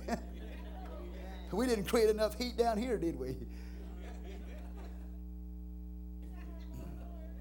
Revelation 2:7, the church of Ephesus. He that hath an ear, let him hear what the Spirit saith unto the churches. There's Spirit. To him that overcometh. Will I give to eat of the tree of life, which is in the midst of the paradise of God. So we have Spirit inviting the church to overcome. And when you overcome, then you get the promise. And you'll be able to the tree of life, which is in the midst of the paradise of God. We'll go to Revelation. Keep your place in Revelation 2. Go to Revelation 22, verse 2. Revelation 22, verse 2. And in the midst of the street of it, and on either side of the river was there the tree of life. Look at there. Right there in the throne room. In that cube, that Jerusalem of God. He's inviting you out of the second dimension into the Holy of Holies. And he says, if you'll overcome, here's Spirit, but here's the overcomer. And if you overcome, then now you got a throne room promise. You'll be able to eat of the tree of life, which is in the midst of the paradise of God. And there it is, the fulfillment of the promise to the overcomer. Revelation 22. Okay, y'all with me so far? Go to verse 14, Revelation 22, 14. Blessed are they that do his commandments. There we go. That they may have right to the tree of life and may enter in through the gates into the city. So here we have the people who keep the commandments of God, the overcomers. They are giving the promise to be able to eat of the tree of life. You see it? Okay, let's look at another one. Oh, thank you, Jesus. All right, y'all ready? To the church of Smyrna. Let's go to verse 10. Fear none of those things which thou shalt suffer. This is the persecuted church. Behold, the devil shall cast some of you into prison, that you may be tried. You shall have tribulation 10 days. Be thou faithful unto death. I will give thee a crown of life. Say, a crown of life. He that hath an ear, let him hear what the Spirit saith unto the what? Churches. He that overcometh shall not be hurt of the second death. Come on, are you with me here? All right, let's go to Revelation 20, verse 14. Let's find out what that overcomer receives. What is the second death? 20:14. And death and hell were cast into the lake of fire. This is the second death. The promise to the overcomer here is that you will not be hurt of the second death. And now we find out, Revelation 20, verse 14, right? What that is. Hell. But he talks about the verse above that, a crown of life. That is authority in the kingdom. It's a throne room. It's a crowning promise. But connected to the crowning promise is a promise that you're not going to be in hell. If you don't want to go to hell, you're going to have to overcome. But if you overcome, you're going to get a crown of life. Okay, let's go to Revelation 22. Not just Revelation 20, but Revelation 22, verse 19. If any man shall take away from the words of the book of this prophecy, God shall take away his part out of the book of life and out of the holy city. Out of the holy city. See that? And from the things which are written in this book. If you want to be hurt of the second death, you want to have a crown of life. You want to have life and not be cast out of the city, you have to be an overcomer. Give God some praise here. So we have the negative side of of not overcoming, that's hell. But the positive side of it is reigning, being in the city of God, in the cubicle, most holy place, the throne room of God. You got it? Okay, let's look at the next one. Okay, now we're going to talk to the church of Pergamos, or Jesus is. To the church of Pergamos, verse 17. He that hath an ear, let him hear what the Spirit saith unto the churches. There he is standing. Remember, he's standing in the midst of the seven golden candlesticks, inviting you into that most holy place. He that hath an ear, let him hear what the Spirit saith unto the churches. To him that overcometh, will I give to eat of the hidden manna, will give him a white stone, and in the stone a new name, written, which no man knoweth, saving he that receiveth it. Revelation 22:4. And they shall see his face, and his name shall be in their foreheads. There's the fulfillment of the promise. Face-to-face encounter. And his name will be in their foreheads. Okay, you with me so far? Now that means so much. His name. Well, the name of God, all right. But you're going to receive a new name, which is a perfect description of who you are in the Spirit. Okay, now I'm not going to get in that. That's so much. But I'm just trying to show you the promises to the overcomer is that throne room, the governmental aspect of God. Okay? Did you see that? Revelation 22, there they are standing before the throne, seeing Him face to face with the name of God on their forehead. All right, let's go over to, let's look at the next church. The church of Thyatira. Okay, verse 25 of chapter 2. But that which you have already hold fast till I come. Hold fast till when? Till He comes. Oh, till He urkomize. This is talking about His second coming. He's talking to the church. The church is in the tribulation period. You know what He's doing here in these churches? He's comforting the church in the time of persecution. He's comforting. He's revealing the Word to them. There's different degrees of light in each one of those churches depending on what they have to, what they're having to get rid of. Okay, you see what I'm trying to show you? So He's comforting them, He's rewarding them, He's revealing to them, He's judging the church there. Understand? Judgment must begin at the house of God. He's doing all those things in the church. Judging who He needs to judge, comforting those that need comforting, whatever. Okay, revealing Himself. But when we look at this, He's calling the church to this higher level, which we see fulfilled at the end of Revelation, in the literal sense. Are y'all getting it now? Okay, verse 25. He says, hold fast till I come. Verse 20, what's going to happen if you do? Whew. Verse 27, He shall rule them with a rod of iron. As the vessel of a potter shall they be broken to shivers. Even as I received of my Father, I will give to him the morning star. If you're an overcomer, He'll give you the morning star. And notice, it's connected with His urkomai, His second coming. Wonder what the morning star is? Rapture!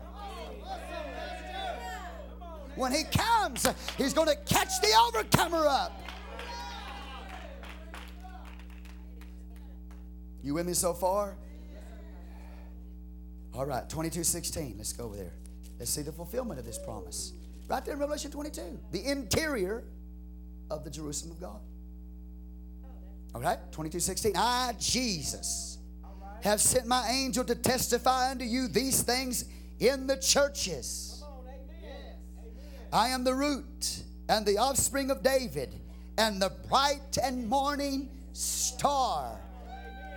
So He's going to give Himself to you in a certain way. And I personally believe that's connected to the rapture. But notice the promise is given way over there when Jesus is standing in the churches, progressively ruling. But now when you get to the final fulfilled throne of God, we have these promises fulfilled. There they are standing right there in that most holy place in the throne room, receiving these promises. All these overcomers. Not just people who had spirit, but people who overcome. Now they've got authority. I'm going to take the time and I'm going to try to understand what all of these symbols mean in relationship to kingdom authority. We're not just talking about spirit here. We're talking about promises given to those who overcome in spirit. Every one of these, tree of life, all these things, morning star, all this has to do with something governmental. I don't know what it is. I just know we're getting it up there. We're receiving it up there at His final throne. Remember? He's standing in the seven churches. He's saying, come on over here. Come on up here. Come on up here. Come on up here. Come on up here. Come in the throne room. Come into the Jerusalem of God. Oh, listen, are you hearing me? Woo, God, I feel good. Ooh, something got a hold of me. Wow. Look at this. So that means then that I got a revelation. I'm just saying, I'm going to share with you what came to my mind. That there must be some people in the church that are not yet in the dimension of Jerusalem. Because the Jerusalem of God is a cube and it's the most holy place. Are you hearing me? So you can be in the church in the Spirit, and I've said before that you are the Jerusalem of God, but it could be that only the overcomers in that church are Jerusalem.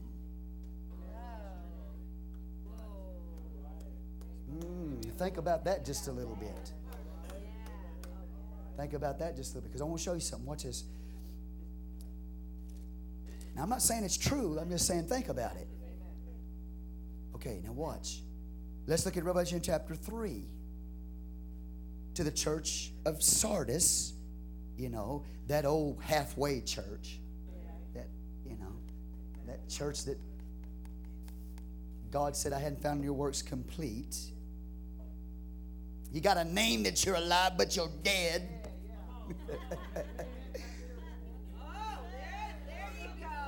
Yeah, a lot of people got a name, they're alive. Well, I'm a Christian, but they're dead. They're Sardis. Okay, watch this. Be watchful and strengthen the things which remain, that be ready to die. For I have not found thy works perfect before God, or complete.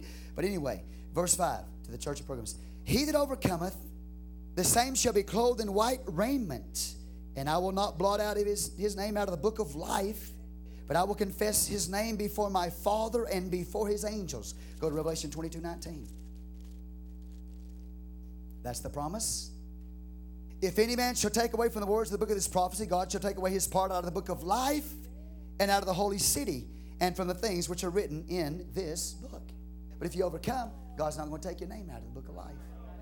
There's the promise. There's the promise. Are y'all with me still? Okay, let's go to the next church, to the church of Philadelphia, verse 12. Him that overcometh will I make a pillar in the temple of my God. He shall go no more out. I will write upon him the name of my God and the name of the city of my God, which is New Jerusalem. See? So there's some in the church that don't make it to the Jerusalem level. Only overcomers make it to that Jerusalem level. All right? So go put upon him the name of God, the name of the city of my God, which is what? New Jerusalem. And that's the whole Revelation 21 and 22 passage. It talks the beauty and the brilliance of the Jerusalem of God. Revelation 21 and 22. The exterior and the interior of the Jerusalem of God. That promised to Philadelphia church, the whole Revelation 21 and 22. The whole thing. The Jerusalem of God is the most holy place. It is the throne room. It's the kingdom. Come on. Make you a pillar in the temple. Now that don't mean, see, what time is it? Good. Good, I'm glad, sister. That don't mean, thank God, that God's going to look at brother and say, you're a pillar. Boom. He turns into a stone. You know, it's symbolism. Symbolism. You know what I'm saying? There is literal, but you have to understand the spiritual truth that the literal is trying to teach you. The natural and then the spirit. But I'm focusing on the literal because I've already taught you the spiritual before. Y'all already know all this stuff about the spiritual side. Anyway, okay. Y'all ready? Now let's look at the last church, the church of Laodicea, that old lukewarm church that God's spitting out of his mouth. Okay, verse 21. Let's start at verse 20. Verse 19. As many as I love, I rebuke and chasten. Be zealous, therefore, and repent. As many as I love, I rebuke and chasten. You get that? Man, you know what? The more God rebukes me, the more he chastises me, the more he corrects me, you know what that let me know? The more he loves me. Now, I don't know if you can measure God's omnipotent love or omniscient love, but see, if he just leaves me to myself, leaves me alone, don't ever deal with me, then you know what? That's really not saying so much about God as it is about me. I'm a bastard and not a son. You know the difference between a son and a bastard? A son receives correction. You got it. You're not hearing me. You're not hearing me. Somebody said, I got a letter one day. Said, Pastor, if you really knew your son, yeah, okay. Well, a son receives correction. All right? Bastards do not, according to Hebrews, is it 12? You read Hebrews 12 and 30. They don't receive correction. Now, you think I enjoy spanking my little boy or my little girl? I do not enjoy spanking them, nor do I enjoy ever disciplining you or correcting you or chastising you or spanking you in a sense. I don't enjoy that. I grieve over that more than you will ever know. All right? But I love you. I love you. Yeah.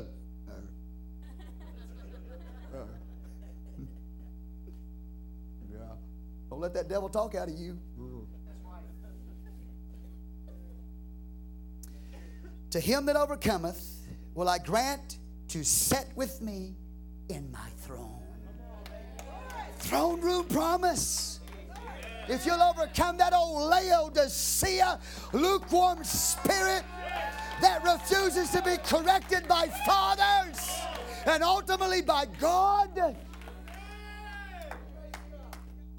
then you will be invited to not just be around the throne, but to sit with him in the throne. That's powerful, man. So it's an invitation all the way to the throne. Revelation 22, verse 5. Let's go there and see if it happened. For the overcomers, 22:5. There shall be no night there. They need no candle, neither light of the sun, for the Lord God giveth them light, and they shall reign forever and ever. And forever and ever is forever and ever. That is awesome, man. So he starts out there in the churches, reigning, spirit, voice.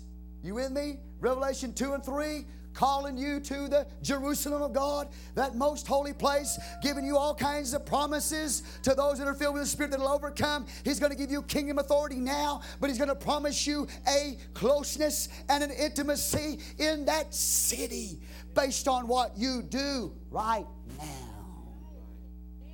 And so close that you'll be able to see him face to face. That's mind-blowing to me. That's what he's promising. So do y'all see the picture here? That is Zion. That's the government of God. And you need to remember there's a heavenly Zion and there's an earthly Zion. Hello, Zion. You with me? There's a heavenly New Jerusalem. There's a spiritual Jerusalem. Come on. You're not hearing me, are you? That's why the word heaven is a plural word. Because he's showing you the upper heaven and the lower heaven. The literal heaven and the spiritual heaven. You're in the spiritual heaven, but you're going to the literal heaven. Heavenly Zion, earthly Zion. Got it? All right. So don't ever forget that when we're talking about these literal things in the literal heaven that we're going to, in an ultimate sense, there's always a spiritual reality to these things for us now. I don't have to wait for Jesus to come to go to glory.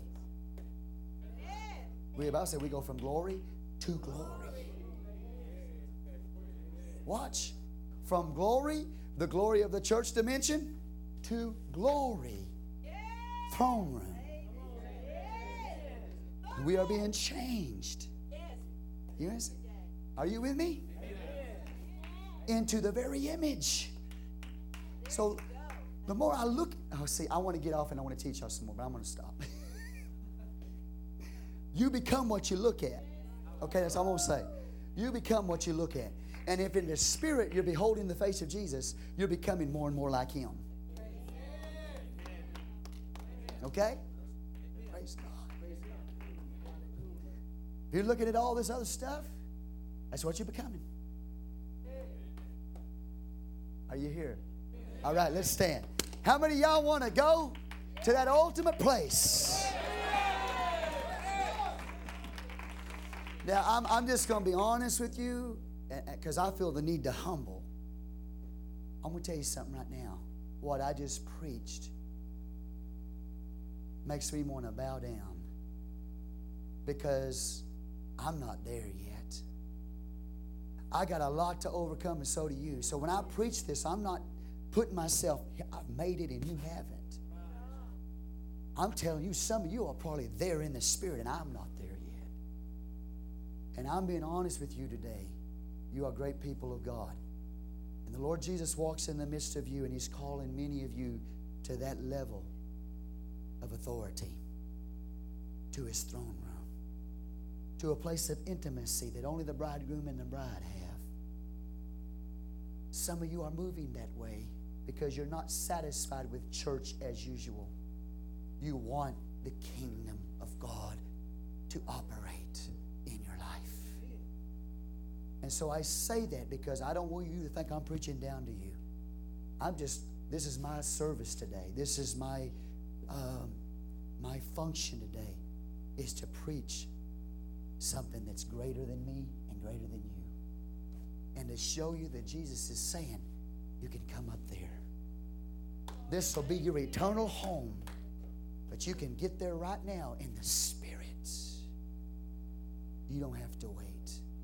Father, in your precious name right now, I ask in your mighty name, Jesus, that your church would hear this word.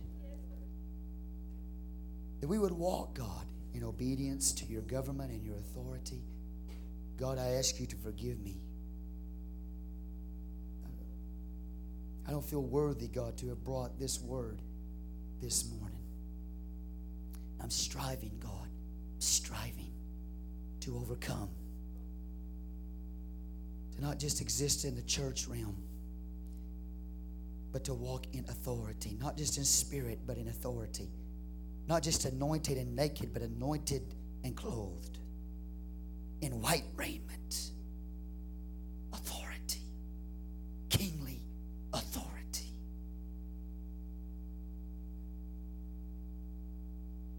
If it's your desire today to go to a higher place, the Bible says Jesus is standing at the door and He's knocking. He's inviting. In Revelation 4, the Bible says after this,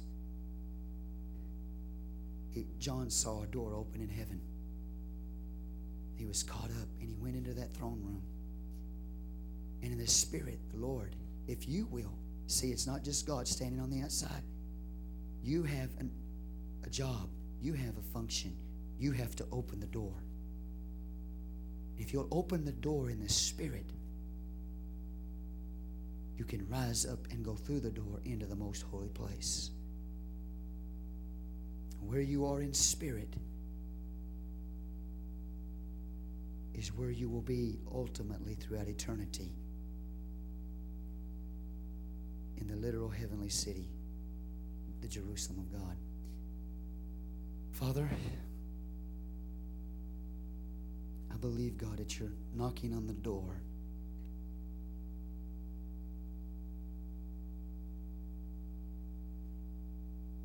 If any man open, if any man will hear your voice and will open unto you, you will come into them. You will sup with us, and we will sup with you, Father.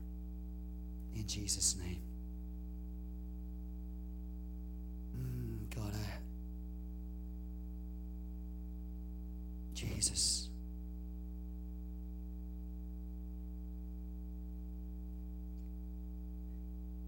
If there be any rebellion, any Absalom in us, any insurrection in us, any beast in us, let it be defeated today by your word and by your spirit, by your voice and by your spirit. We open the door to your voice and your spirit.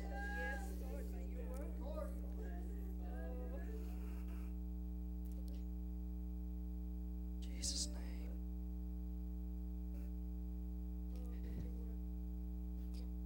We honor you, Father, thou King of kings and Lord of lords.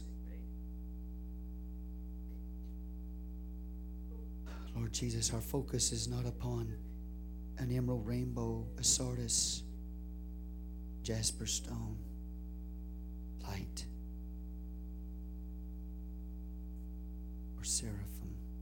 our angels are the host of the redeemed. Our focus is upon you, upon your throne. Rule and reign in us, O God, in the Spirit.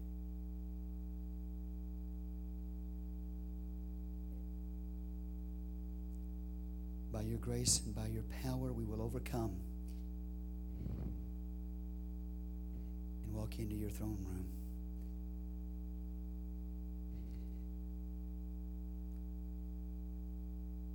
Clean hands and a pure heart, inwardly and outwardly, O God. In Jesus' name. Amen.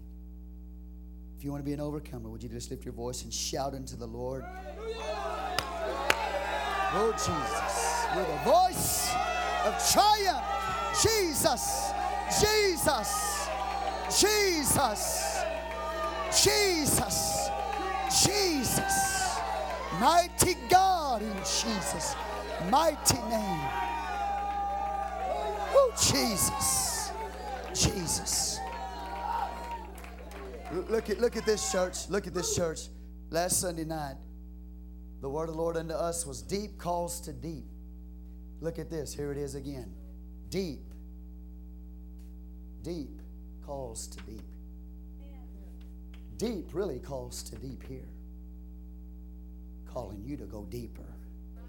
Now I'm going to tell you what you did. You did some things. When you went in there, you did some things in the natural that could be seen. But there were things that happened in the spirit. When y'all did what you did, something powerful happened. You responded to the call. God is in the midst of it. He's in the midst of you. He's walking through these aisles and He's inviting you to a deeper relationship, to a deeper walk. And some of you are willing to do anything and everything you can to get there. I told my wife, I said, there's people in that church, they would lay down their life for Jesus Christ. There's not a doubt in my mind. Do anything they can. Thank you for relationship, God, in Jesus' name. Thank you for your church, your people. We hear your word today, oh God. You've invited us to come and sit with you in your throne. And everybody said in Jesus' name, amen. I'm going to ask you to come back tonight. 5:30 is prayer. 4:30 is the classes. New Life.